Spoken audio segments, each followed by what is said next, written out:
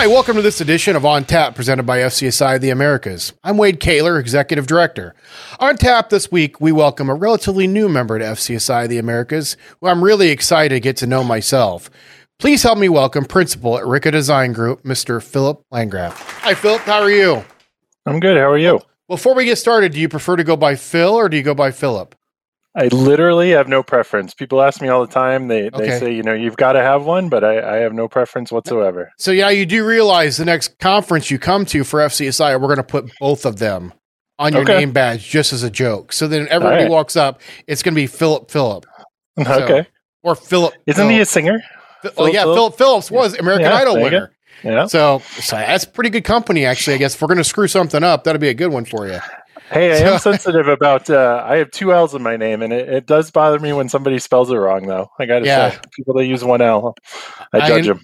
I understand. I get the, believe it or not, you'd be surprised how many people use the word Wade with a Y, W-A-Y-D-E. And I don't know where that comes from, but it happens quite frequently to me. So that's a pet peeve of mine as well.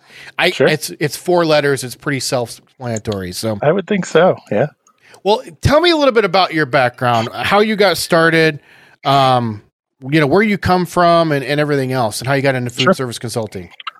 So I was born in Buffalo, New York. Lived in Maine, Florida for a long time. Graduated high school in Florida.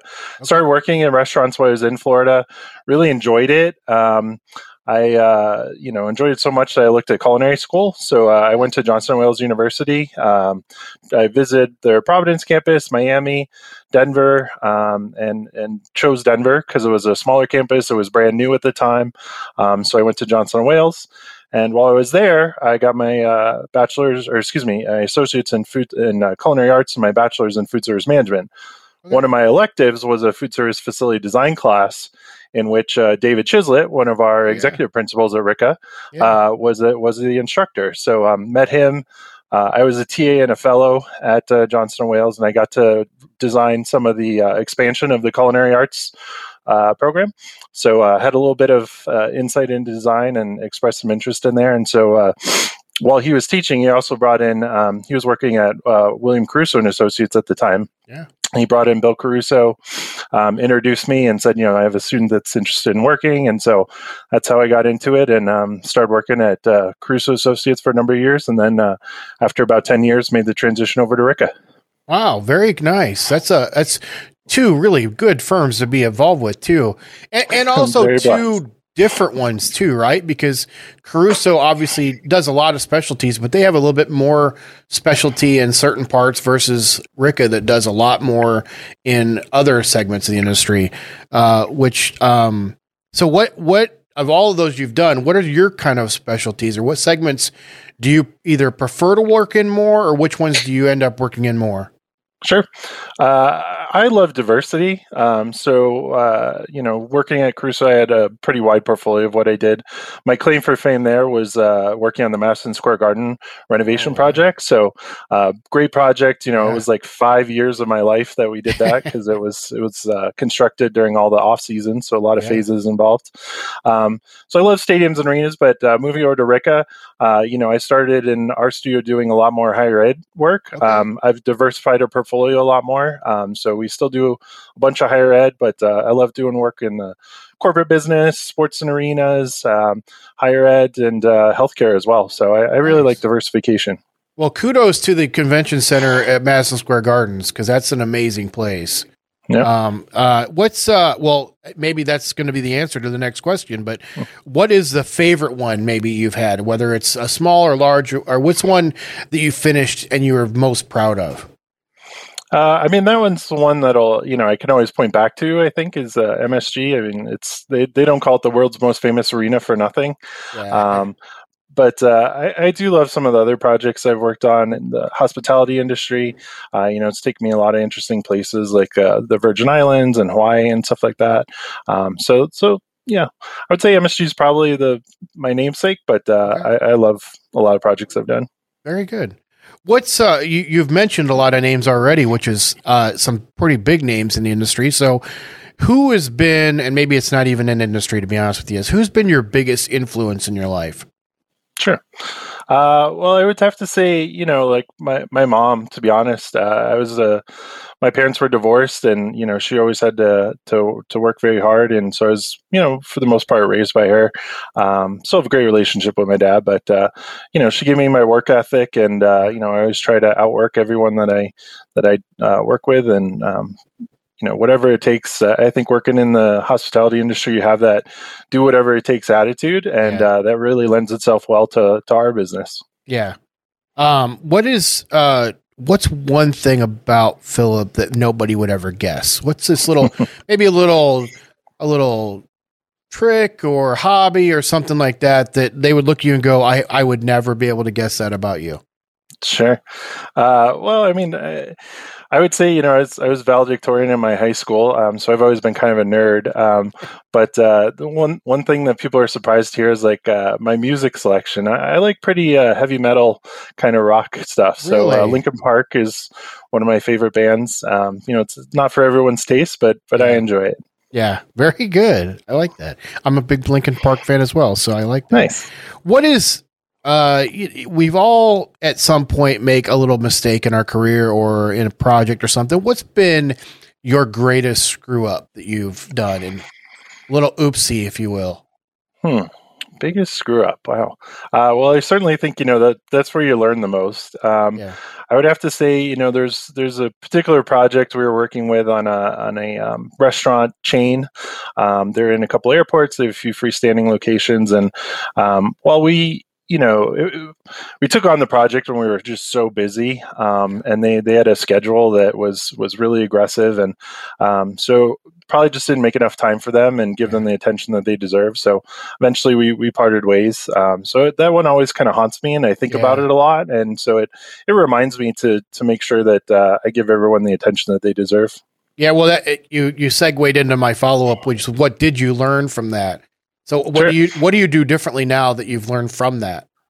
I try to check in. I think the worst thing you can do is silence. So if someone sends you an email or a phone call, make sure you get back to them within 24 hours. Yeah. If nothing else, just tell them, hey, got your email. It's going to take me a little while, but I'm working on it. It's on my radar.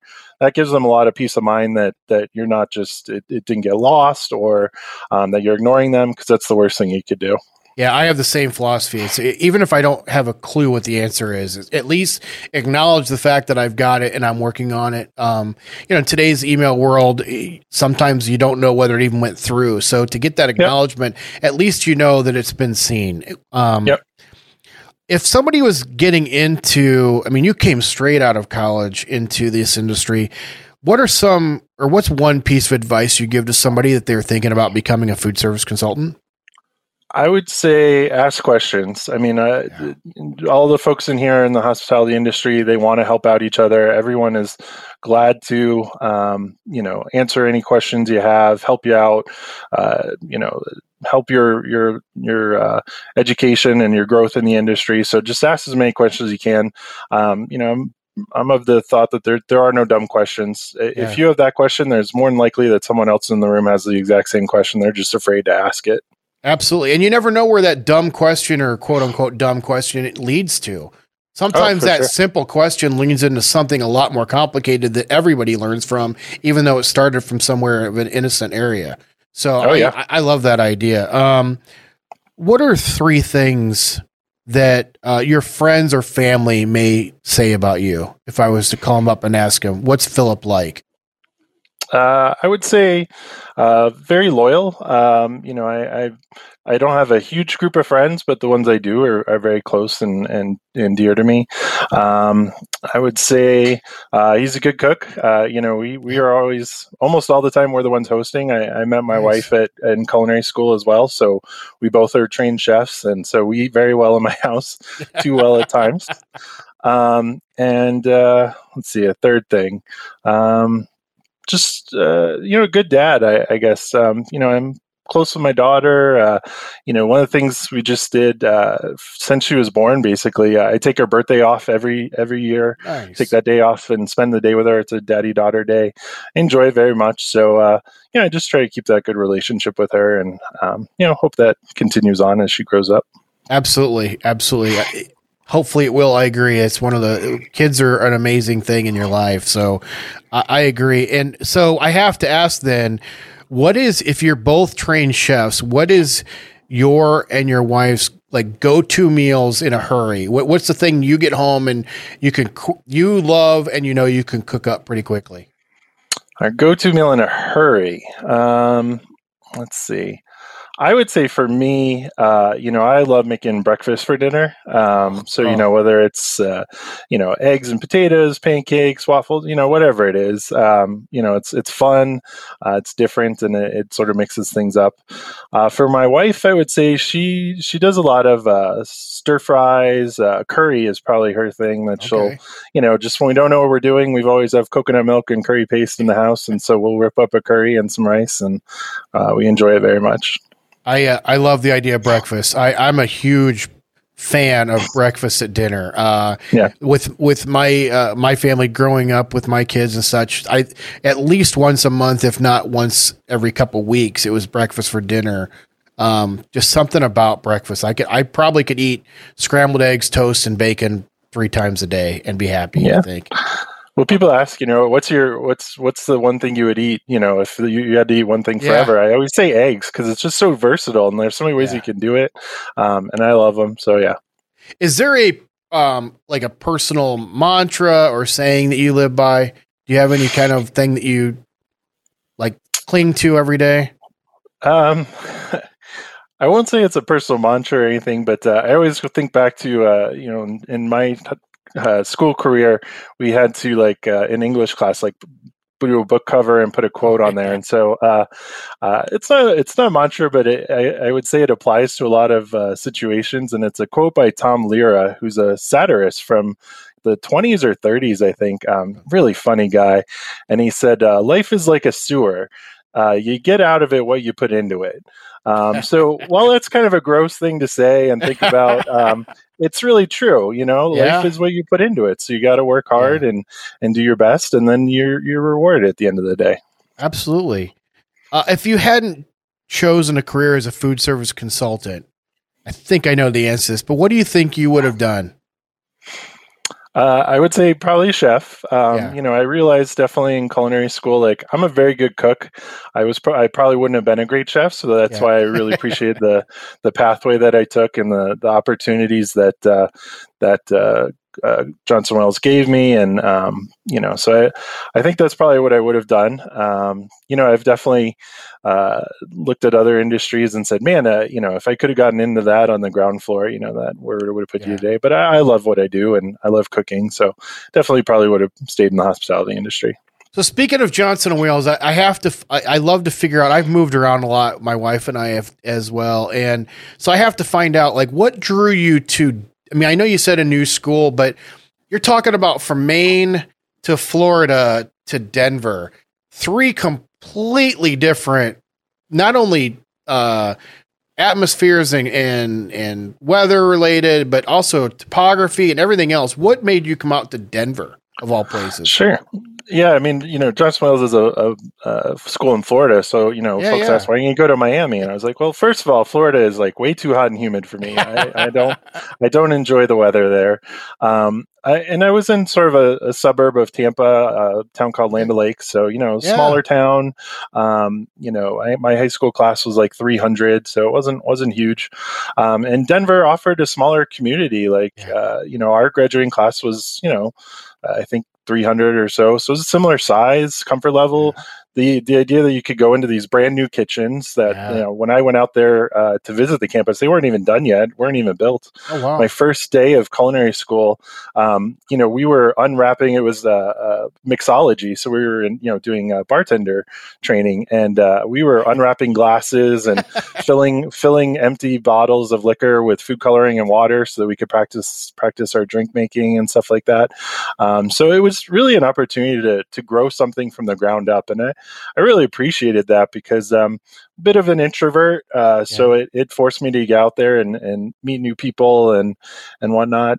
So I really appreciate that choice.